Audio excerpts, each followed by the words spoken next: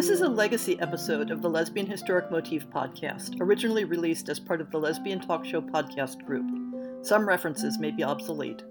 The show looks at lesbian-relevant themes in history and literature, has interviews and discussions about current historical fiction with queer female characters, including fantastic versions of the past, and presents new original historical fiction for your enjoyment.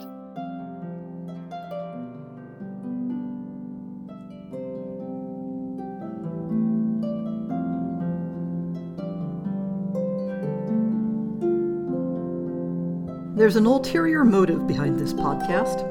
A couple of them, actually. You see, I've discovered that I really like reciting old poetry as part of this podcast. And I think you like it too, because the shows that focus on poetry have been fairly popular, like the one looking at translations of Sappho's poetry, and the one about medieval love poetry. The second ulterior motive is that putting together an episode involving lots of poetry means I don't have to write as much.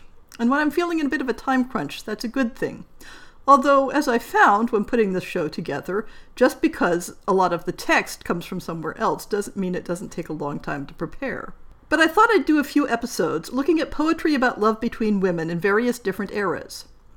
As usual, there's a bit of a European and an English language bias simply because of the sources I have easily available. Though I may do one specifically on Arabic poetry if I can find some complete texts in translation rather than just excerpts. And the non-English material will be in translation, which rather undermines the point of it being poetry. As a wise person once said in Italian, traditore, traditore, a translator is a traitor. Or in the decidedly misogynistic but more flowery version, a translation is like a mistress. If it is beautiful, it will not be faithful. And if it is faithful, it is probably ugly. But communication is as essential as beauty, so I'll try for a happy medium. I'll include the original versions of the non-English works in the transcript for you to read if you like. Today's show is about the poetry of the Renaissance and early modern period, for all practical purposes, the 16th and 17th centuries. The works are by both women and men. There is a tendency, though not an absolute rule, for the poems by women to be tender and devoted, while the poems by men are cynical and satirical. But there are some interesting exceptions. Rather than doing a strict chronology, I've grouped them into some general themes. I'm calling the first group The Pangs of Love. These are poems written by women about the sadder side of love or intimacy with other women. It might be jealousy, or unfulfilled yearning, or mourning for a lost love. We'll start out with 17th century English poet Catherine Phillips. There's an ongoing debate on whether Catherine Phillips can or should be considered a lesbian poet. She was a significant figure in the expression of Neoplatonic philosophy among women, and founded a social circle called the Society of Friendship that embodied those ideals. Her poems are full of sentiments of intense love and devotion for her closest female friends, especially Anne Owen, who was referred to with the poetic nickname Lucasia, while Phillips used the name Orinda. Phillips created and promoted a community of women's passionate friendships. This was well before the official era of romantic friendship. But the traces of her intense same-sex relationships in her poetry also document her frustration with the social dynamics that made such friendships tenuous and often subordinated them to marriage. When her beloved Lucasia married, she wrote, "I find, too, there are few friendships in the world marriage-proof, especially when the person our friend marries has not a soul particularly capable of the tenderness of that endearment. Such a temper is so rarely found that we may generally conclude the marriage of a friend to be the funeral of a friendship." The poem I've chosen is not one of the more familiar ones written to Lucasia, but one addressed to Mary Aubrey, who had a place in her heart before Lucasia came along. The verses speak of how love makes two beings seem a single person, and how such a love can be a shield against the world. Phillips speaks of two souls, minds, and hearts becoming one. When she says, "My breast is thy private cabinet," she isn't speaking of a type of closeting to hide their love away, but rather refers to a private, intimate space where they can express their true thoughts to each other. Strengthened by their love, they can ignore the troubles of the dull world and count themselves rich, a sentiment many can sympathize with today. To Mrs. M. Aubrey. Soul of my soul, my joy, my crown, my friend, a name which all the rest doth comprehend. How happy are we now, whose souls are grown by an incomparable mixture one, whose well-acquainted minds are now so near as love or vows or friendship can endear. I have no thought but what's to thee revealed, nor thou desire that is from me concealed. Thy heart locks up my secrets richly set, and my breast is thy private cabinet. Thou shedst no tear but what my moisture lent, and if I sigh, it is thy breath is spent. United thus, what horror can appear worthy our sorrow, anger, or our fear? Let the dull world alone to talk and fight, and with their vast ambitions nature fright. Let them despise so innocent a flame, while envy, pride, and faction play their game. But we, by love sublimed so high, shall rise to pity kings and conquerors despise. Since we that sacred union have engrossed, which they and all the factious world have lost.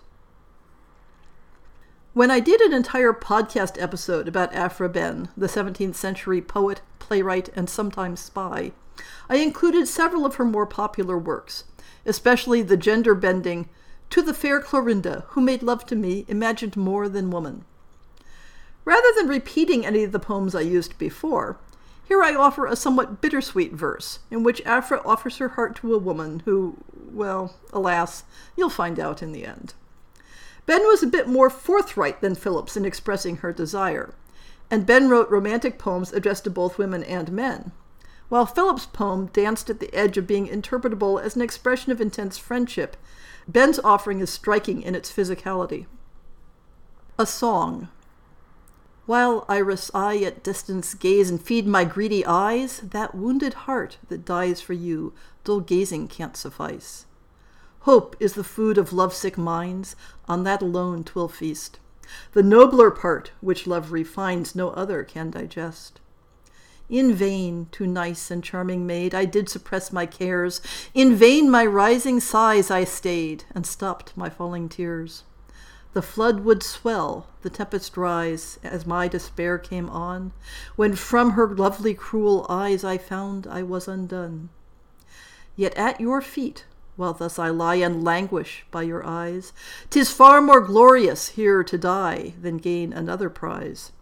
Here let me sigh, here let me gaze, and wish at last to find as raptured nights and tender days as he to whom you're kind. Elizabeth Singer Rowe, like many 17th century poets, was fond of neoclassical imagery of nymphs and shepherds, as in the chosen selection here. She used the pen name Philomela for her first published collection at age 22. Much of her poetry was religious in nature, and she seems to have had an almost neo-Gothic preoccupation with death in her best-known collection, Letters from the Dead to the Living. In addition to a happy but tragically brief marriage to poet Thomas Rowe, she had an earlier friendship with publisher John Dunton that he at least considered romantic, though she called it platonic. The same-sex sentiments expressed in her poem Love and Friendship don't seem to correspond to a romantic relationship in Rowe's own life, and the title gives us a hint that we may be intended to understand a categorical distinction between the love that Amaryllis expresses for her shepherd swain Alexis and the nobler warmth of friendship that Sylvia offers for Aminta. But Sylvia's sentiments are framed as an amorous secret, and the simple act of setting a heterosexual and a same-sex relationship on an equal standing is meaningful. Take note of Sylvia's appeal to the, quote, chaste goddess of the groves, unquote, which is, of course, Diana, closely associated with the imagery of women's same-sex relationships at this time. Love and Friendship, a pastoral. Amaryllis. While from the skies the ruddy sun descends, and rising night the evening shade extends, while pearly dews o'erspread the fruitful field, and closing flowers reviving odors yield, let us, beneath these spreading trees, recite what from our hearts our muses may indite. Nor need we in this close retirement fear, lest any swain our amorous secrets hear. Sylvia.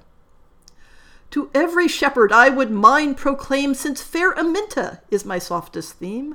A stranger to the loose delights of love, my thoughts the nobler warmth of friendship prove, and while its pure and sacred fire I sing, chaste goddess of the groves, thy succor bring. Amaryllis. Propitious God of love, my breast inspire with all thy charms, with all thy pleasing fire. Propitious God of love, thy succor bring, whilst I, thy darling, thy Alexis, sing. Alexis, as the opening blossoms fair, lovely as light and soft as yielding air, for him each virgin sighs, and on the plains the happy youth above each rival reigns. Nor to the echoing groves and whispering spring in sweeter strains does artful Conan sing, when loud applauses fill the crowded groves, and Phoebus the superior song approves. Sylvia. Beauteous Aminta is as early light, breaking the melancholy shades of night. When she is near, all anxious trouble flies, and our reviving hearts confess her eyes.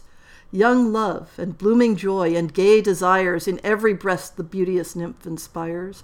And on the plain, when she no more appears, the plain a dark and gloomy prospect wears. In vain the streams roll on, the eastern breeze, and to the silent night their notes prolong. Nor groves, nor crystal streams, nor verdant field does wanton pleasure in her absence yield. Amaryllis. And in his absence, all the pensive day, in some obscure retreat I lonely stray, all day to the repeating caves, complain in mournful accents and a dying strain. Dear lovely youth, I cry to all around. Dear lovely youth, the flattering vales resound. Sylvia. On flowery banks, by every murmuring stream, Aminta is my muse's softest theme. 'Tis she that does my artful notes refine. With fair Aminta's name, my noblest verse shall shine. Amaryllis. I'll twine fresh garlands for Alexis' brows, and consecrate to him eternal vows. The charming youth shall my Apollo prove. He shall adorn my songs and tune my voice to love.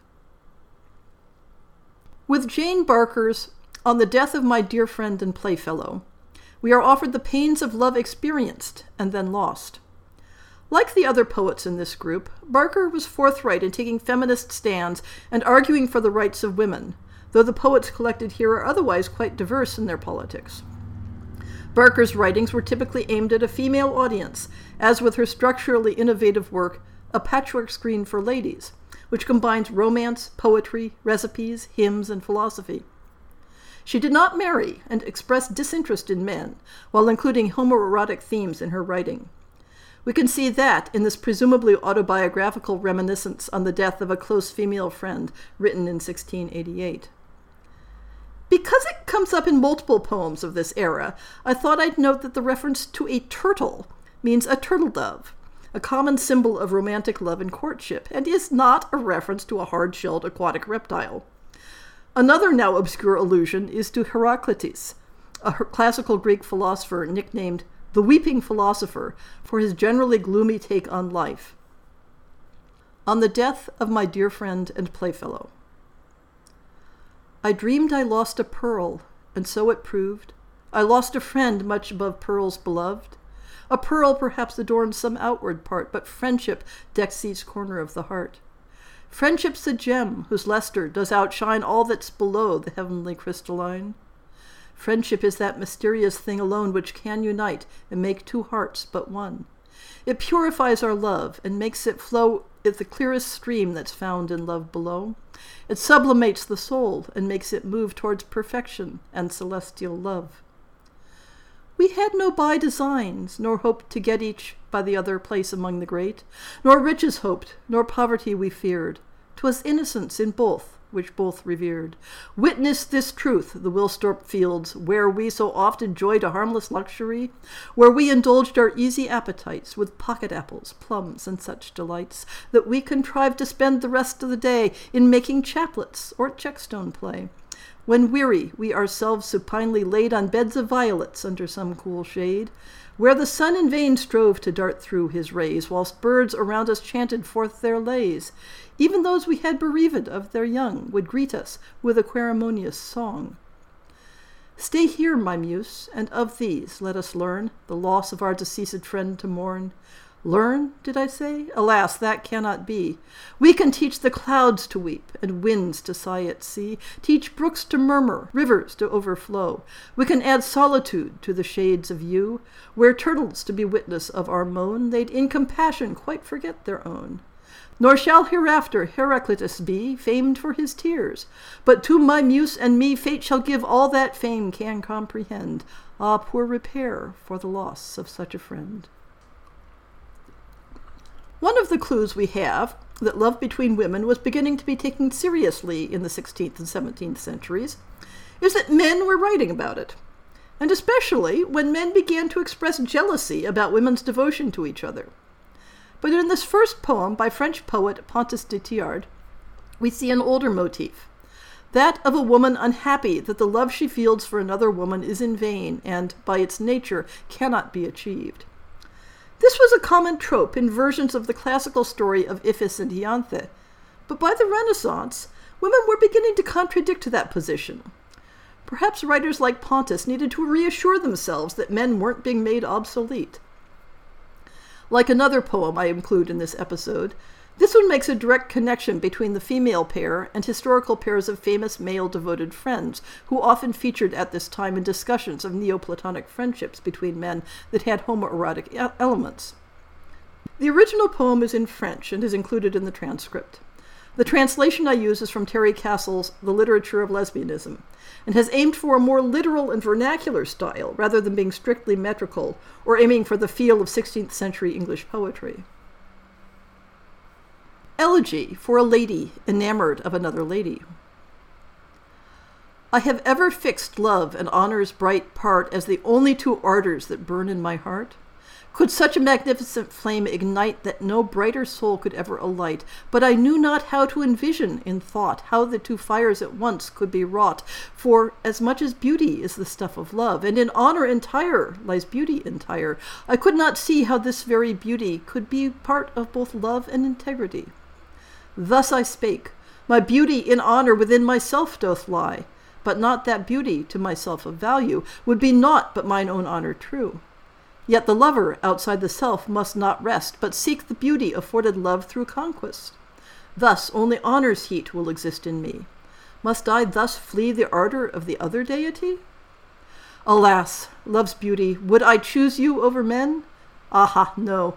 I know too well this century we are in. Man loves beauty, and honor doth mock, not cherish. When beauty pleases him, honor doth perish. So, as of one honor, alone, dearly curious and free, I disdained all flames amorous, when love by my freedom took offense, and handed me a decoy immune to my defense. It enriches the mind, the mouth it refines, it sweetens your speech, in your eye it reclines, in your hair it weaves a knot that fain does amaze, that binds me to you, it fans a blaze. Alas, who will believe, with such new heat, that my heart, a woman's, alas, for another woman beats? Never more softly love did cruise into another heart, with honor unbruised, retaining there its untarnished beauty, the lover enjoying this beloved beauty in the same subject. O felicity above, if lightly had it pleased you not lightly to love. But cruelest love, having wounded me, bereft, dislodged all within me, and emptiness left, emptied of love, no affection it fashioned, while filling my heart with miserable passion. And by fair spite I just cry out my plea, you're an ingrate, and your freedom mocks me. Where is your pledged troth, the oaths you did lend, where from your speeches are the words that pretend, like a python that faints and attracts, that knew how to chain me by ear to those pacts? Alas, how I've spilled my guts in vain, how I fled every other love the same, how in vain you, scornful when I chose, as my one delight, as my life's rose. How in vain did I think the time ahead would by miracle through the centuries us wed, and that, unique example in French history, our love would serve as eternal memory, proof that love of woman by woman may arise, and from all manly lovers seize the prize. A Damon for Pythias, an Aeneas for Achates, a Hercules for Nestor, Chaerephon for Socrates, Hoppius for Diamantus have shown us yet that love of man for man is wholly met. If love of man for woman does proof so abound, there is no need for me to cast around, but of woman for woman there is not yet in the empire of love a trove so richly set, and it cannot be found as your flight bespeaks. Since to my faith your in return was weak, for never beneath the sun was greater purity, nor hotter heat in fire, nor sweeter lick in honey, no greater bounty found in all of nature than in my heart, where love had come for nurture. But harder than the rock Gibraltar is your heart's rule. More even than a barbarous Scythian is it cruel, and Ursa Major has seen less ice eternal than you have in your veins, nor does nocturnal Morpheus's shifting visage alter its line as much as thought transforms in your inconstant mind. Alas, how spite does from me mine own self remove. Open up to love, ingrate, open up to love. Suffer that the sweet barb that pierced our heart might once more enter yours, too much unhurt. Seek out in your speech the affection it once drove, and retie the sweet knot in which was wove the common bond that you to me once led. And let our hands rejoin in vows we pled, the vow that in my spirit is secure, that even in death will endure.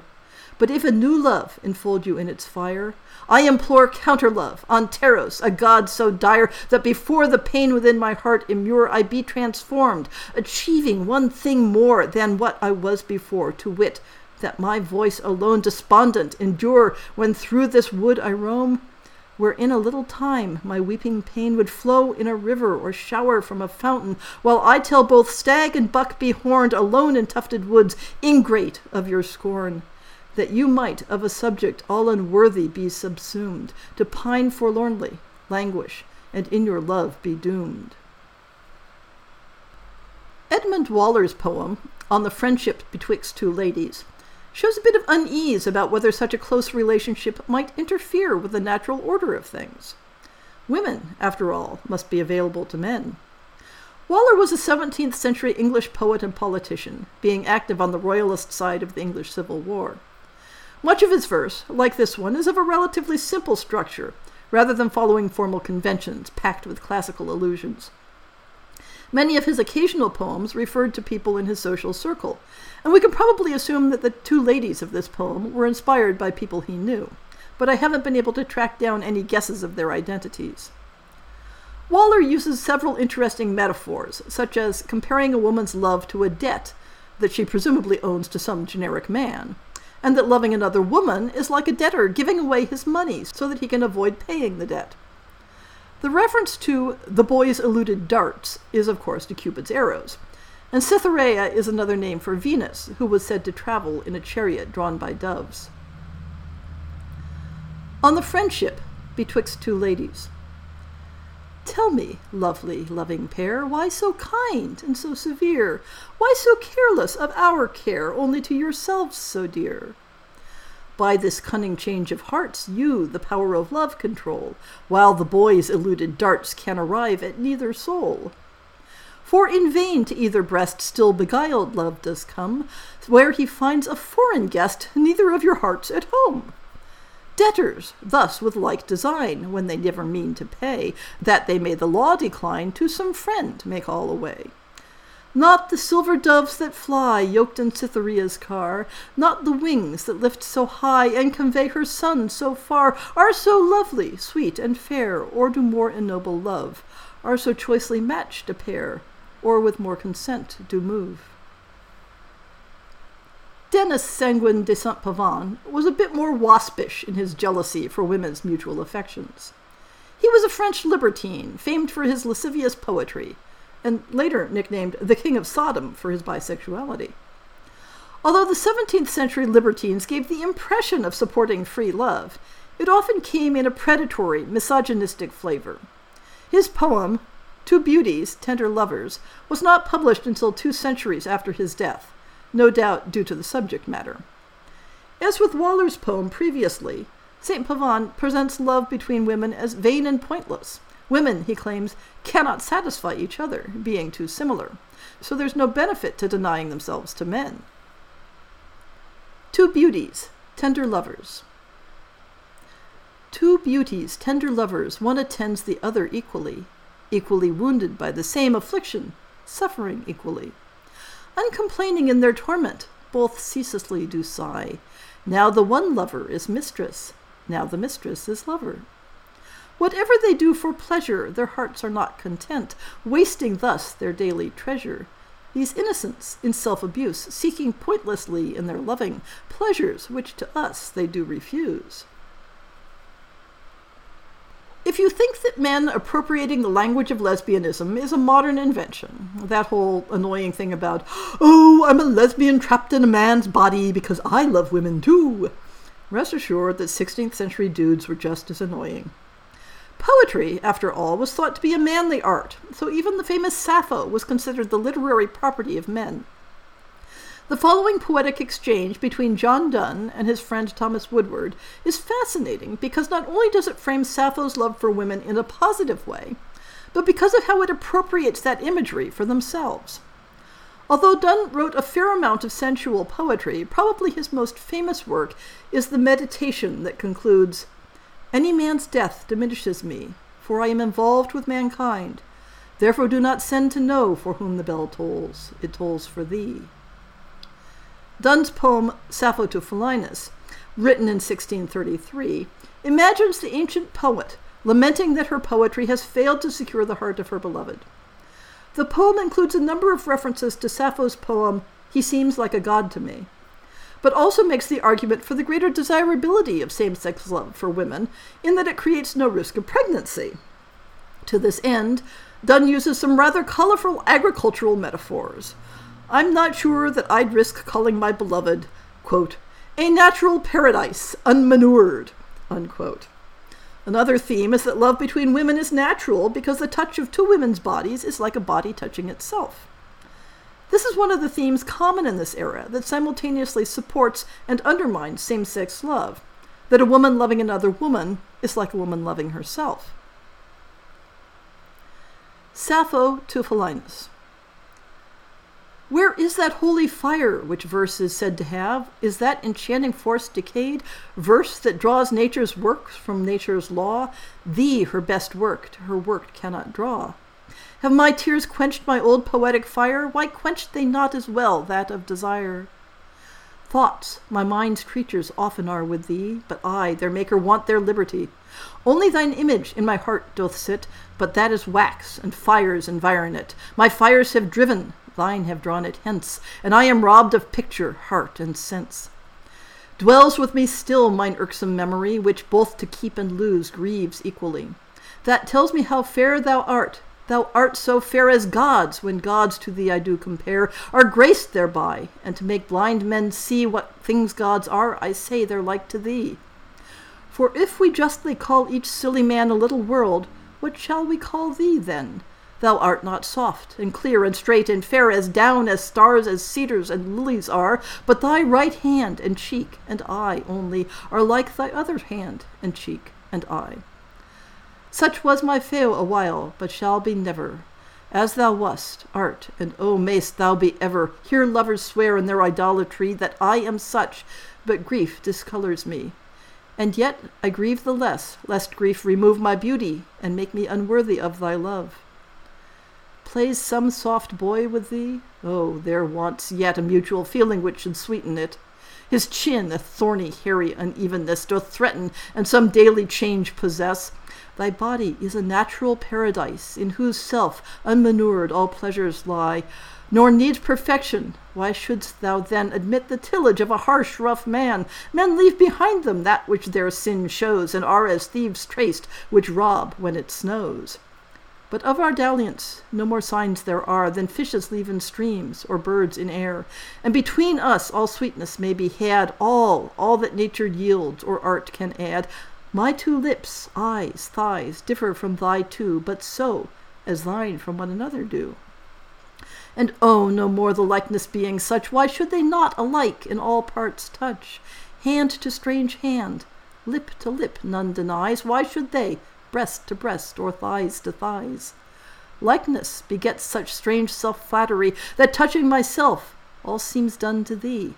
Myself I embrace, in mine own hands I kiss, and amorously thank myself for this. Me in my glass I call thee, but alas, when I would kiss, tears dim mine eyes and glass. O cure this loving madness, and restore me to thee, thee my half, my all, my more. So may thy cheeks red outwear scarlet dye, and their whiteness of the galaxy. So may thy mighty, amazing beauty move envy in all women, and in all men love, and so be change and sickness far from thee, and thou, by coming near, keep'st them from me. The attribution of the next poem to John Donne's friend Thomas Woodward is in part conjectural. The poem appears in a 1620 collection of Donne's work with the heading, To Mr. J.D. by T.W. Scholars are fairly certain of the attribution to Woodward. Donne and Woodward were certainly close friends. There are suggestions that there may have been an erotic aspect to their friendship. The imagery in this poem is clearly intended as a response to that in the previous, though in a decidedly less elevated vein.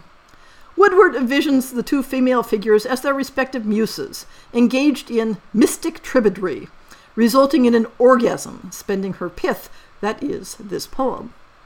The classical reference, Bassa's adultery, no fruit did leave, refers to the classical Roman writer Martial's riddle about how a woman named Bassa could commit adultery with no man present. To Mr. J.D. by T.W. Thou sends me prose and rhymes, I send for those lines which, being neither seem or verse or prose, they're lame and harsh and have no heat at all, but what thy liberal beams on them let fall. The nimble fire which in thy brains doth dwell, is it the fire of heaven or that of hell? It doth beget and comfort like heaven's eye, and like hell's fire it burns eternally. And those whom in thy fury and judgment thy verse shall scourge like hell it will torment, have mercy on me and my sinful muse, which, rubbed and tickled with thine, could not choose, but spend some of her pith, and yield to be one in that chaste and mystic tribadry. Bassa's adultery no fruit did leave, nor theirs, which their swollen thighs did nimbly weave, and with new arms and mouths embrace and kiss, though they had issue, was not like to this. They muse, O strange and holy lechery, being a maid still, got this song on me. Of course, the ribald and teasing imagery of Woodward's verse is only one small step from satire and vituperation aimed at actual women. The accusation of lesbianism has long been a staple of men's attempts to control women's entrance into realms they considered exclusively male. As I noted above, in the Renaissance, men overtly claimed that poetry was a quintessentially masculine art. One of the reasons for male fascination with the figure of Sappho was to identify ways to masculinize her, or to appropriate her work in order to remove her apparent exception to this claim. English poet and playwright Ben Jonson considered the poetic career of courtier Cecilia Bulstrode to be almost a personal affront, perhaps because he thought Bulstrode's patroness, the Countess of Bedford, should have patronized his work instead, but also because, as he implies in his opening salvo, that she dared to criticize him. His venom took the form, in 1640, of suggesting rather crudely that she had homoerotic tendencies, implying that her poetry could only result from raping her poetic muse. There's no evidence that Cecilia Bulstrode had any more pointed interest in women than usual. In fact, another contemporary who satirized her did so after jilting her after she pursued him romantically. But it scarcely matters in what direction Bulstrode's desires lay. For men, it was enough that she dared to rival them and must be torn down. And one of the easiest ways to do so was to frame her as mannish and perverse. In the first line of the poem, people may be familiar with the French word pucelle as being an epithet of the medieval heroine Joan of Arc, known as la pucelle, or the maiden. But by the 17th century, it had picked up a derogatory sense, and probably was a fancy way of saying whore. But Jonson didn't restrict himself to sexual insults. He accuses her of vanity, then turns around and suggests she feigns too much piety, that she loves fine clothes, yet is ugly, and that no man would want her. I confess, the more he goes on, the more I'm cheering for Cecilia. Epigram on Cecilia Bulstrode. Does the court pucelle then so censure me, and thinks I dare not her? Let the world see, what though her chamber be the very pit where fight the prime cocks of the game, for wit, as any are struck, her breath creates new in their stead out of the candidates. What, though with tribid lust she force amuse, and in an epicene fury can write news equal with that which for the best news goes, as airy, light, and as like wit as those? What though she talk, and can at once with them make state, religion, bawdry all the theme, and as lip-thirsty in each word's expense, doth labour with the phrase more than the sense? What though she ride 2 mile on holidays to church, as others do to feasts and plays, to show their tires, to view and to be viewed? What though she be with velvet gown endued, and spangled petticoats brought forth to eye, as new rewards of her old secrecy? What though she hath won on trust, as many do, and that her truster fears her? Must I do? I never stood for any place. My wit thinks itself naught, though she should value it. I am no statesman, and much less divine, for bawdry 'tis her language, and not mine. Furthest I am from the idolatry to stuffs and laces, those my man can buy. And trust her I would least that hath forswore in contract twice. What can she perjure more? Indeed, her dressing some man might delight, her face there's none can like by candlelight. Not he that should the body have, forecase to his poor instrument, now out of grace. Shall I advise thee, Pucelle? Steal away from court, while yet thy fame hath some small day. The wits will leave you, if they once perceive you cling to lords, and lords, if you them leave for sermoners, of which now one, now other, they say you weekly invite with fits of the mother, and practice for a miracle. Take heed, this age would lend no faith to Darrell's deed, or if it would, the court is the worst place, both for the mothers and the babes of grace. For there the wicked in the chair of scorn will call it a bastard when a prophet's born. The French poet François de Menard was even more forthright in what he accused his subjects of, though he had the courtesy, or perhaps the sense, to cloak them in pastoral nicknames. De Menard was a contemporary of the French courtier Brantome, who wrote very explicitly of the homoerotic exploits of the women of the French court. Here, writing in 1646, he makes the intent of his verse plain, entitling it Tribeds, or Lesbians. The translation, taken from Terry Castle's The Literature of Lesbianism, uses modern slang to match the sense and tone of the original. It keeps the rhyme scheme, but doesn't attempt to match the meter. Tribeds, or Lesbia. Your gorgeous eyes are sorely wrecked, and migraine's not the wind that's bitten, but rather Clemena's fierce delect, and your fingers, better fitting in an open fly than a glove or mitten.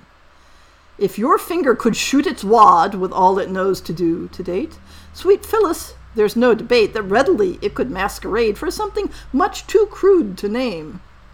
To have, as is your pride, a hand so white and clean, how in hell do you keep it preened when the tub in which you slide, it has such strange soap, I mean? 17th century England saw a great deal of anxiety and debate on the proper distinction of the genders and the disaster that would come from men appropriating feminine tastes and women claiming masculine prerogatives. This played out in religious polemics, on the stage, and in popular verse. The following are 2 anonymous linked broadside ballads published in 1698, verging on the pornographic in tone, that form a satirical dialogue.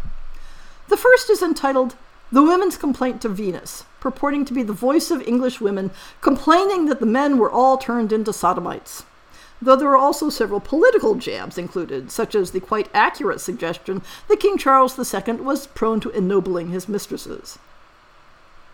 Women's Complaint to Venus. How happy were good English faces till Monsieur from France taught Pego a dance to the tune of old Sodom's embraces. But now we are quite out of fashion. Poor whores may be nuns, since men turn their guns and vent on each other their passion. In the reign of good Charles II, full many a jade a lady was made, and the issue right noble was reckoned. But now we find to our sorrow, we are overrun by sparks of the bum and peers of the land of Gomorrah. The beaux to whom most we relied on, at night make a punk of him that's first drunk, though unfit for the sport as John Dryden. The soldiers whom next we put trust in, no widow can tame or virgin reclaim, but at the wrong place will be thrusten. Fair Venus, thou goddess of beauty, receive our complaint, make Ribby recant, and the soldiers henceforth do their duty. The second broadside offers Venus's reply, retorting that the women brought this all on themselves by preferring lesbian sex, using possibly the earliest known use of the slang phrase, the game of flats. In fact, this broadside is quite educational, with all of its synonyms for fucking. Tup, swinge. The ballad also mentions green sickness, which was thought to be an illness suffered by women who weren't getting enough sex. Venus's reply. Why, nymphs, these pitiful stories? But you are to blame, and have got a new game called flats with a swinging clitoris. Besides, I have heard of wax tapers, with which you get up and each other tup to cure the green sickness and vapors. I am told by a delicate signors, some matrons do ease their lust, and so please they've not been laid within these 10 years. Your Frogmore frolics discover some reasons of art, so play the man's part, you aren't for no masculine lover. At all which I am so offended, my son at men's hearts will throw no more darts till your lust and your lives are amended. Forsake but these odd ways of sinning, and I'll undertake the errantest rake shall swinge you as at the beginning. I've saved the most positive and most lyrical poems for last, in a group I call The Triumph of Love. These poems are all written by women and addressed to the women they loved in a myriad of ways. It includes romantic love, near worshipful devotion, and simply reveling in the excellence of one's beloved. The poems are in Scots, Spanish, and French, all providing evidence of the emotions we lose when women's voices are suppressed in the historic record. The first is anonymous, and the female authorship is attributed largely on the basis of the viewpoint and treatment of the subject, as well as the female persona of the poem's voice. It comes from a collection called the Maitland Quarto manuscript, dating to the 16th century, that is a major source of Scots literature of that era.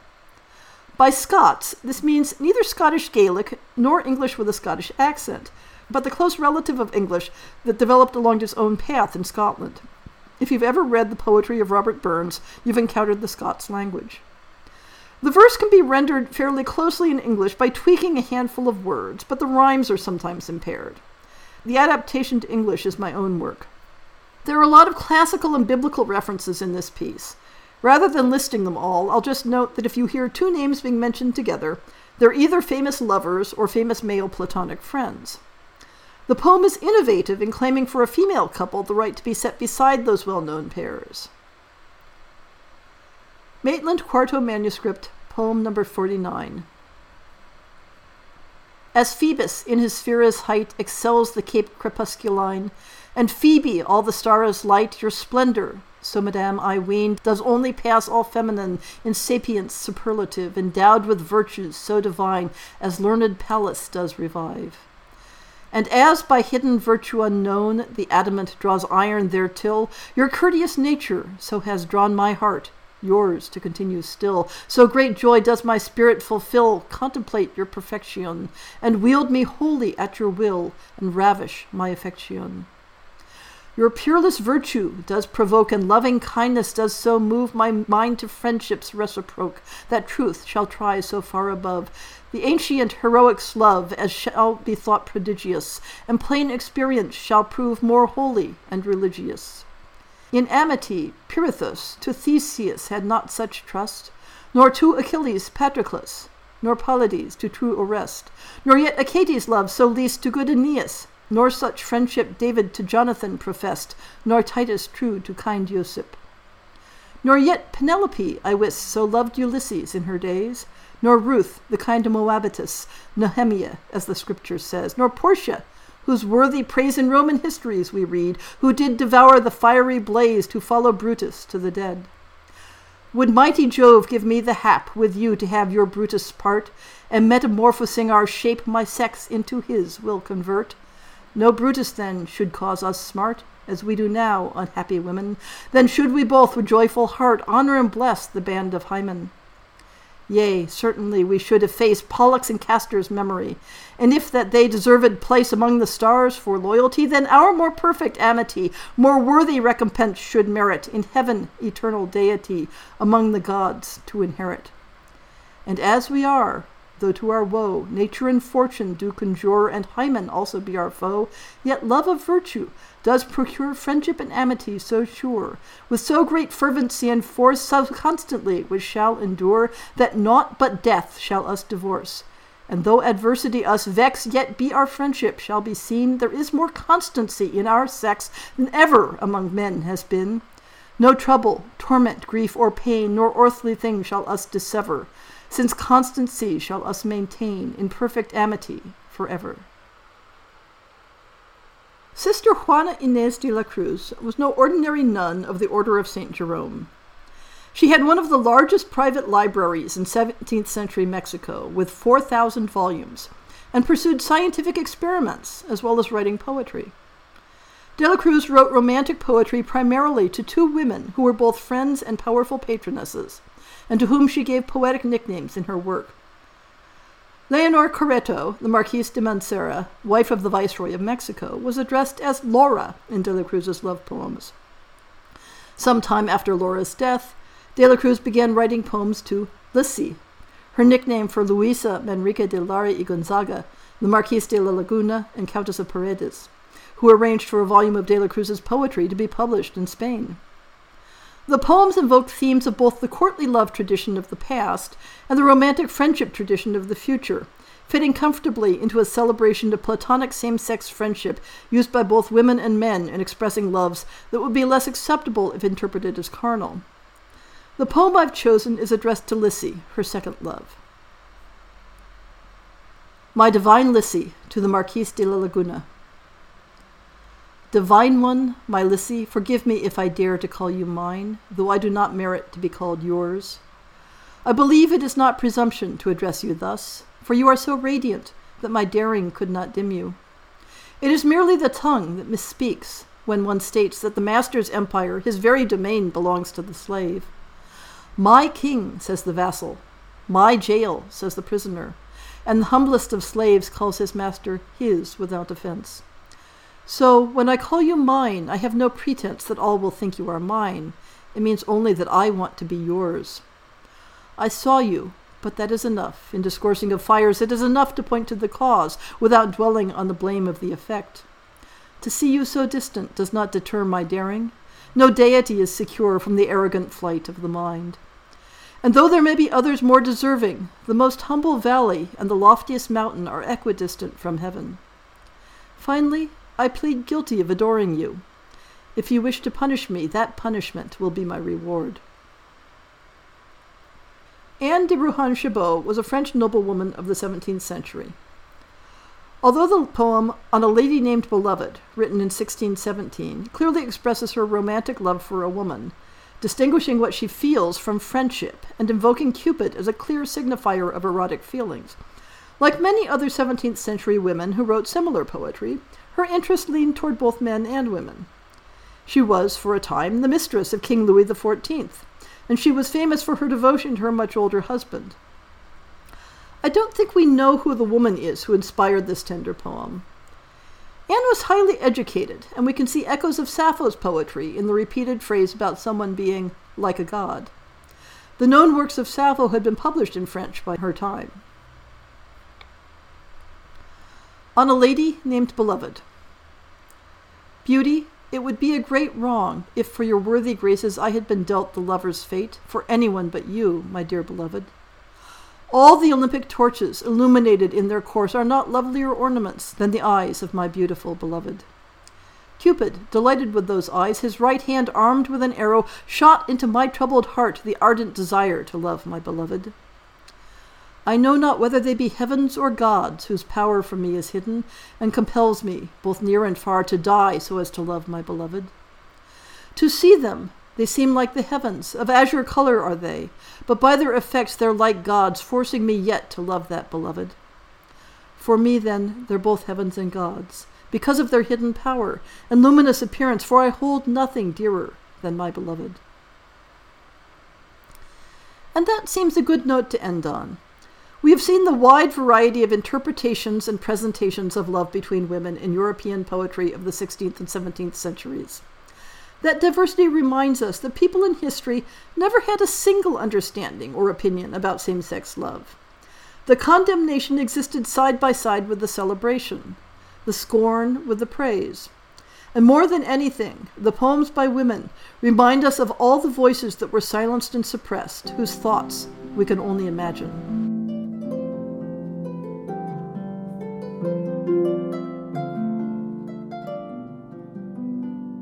I hope you've enjoyed this episode of the Lesbian Historic Motif podcast.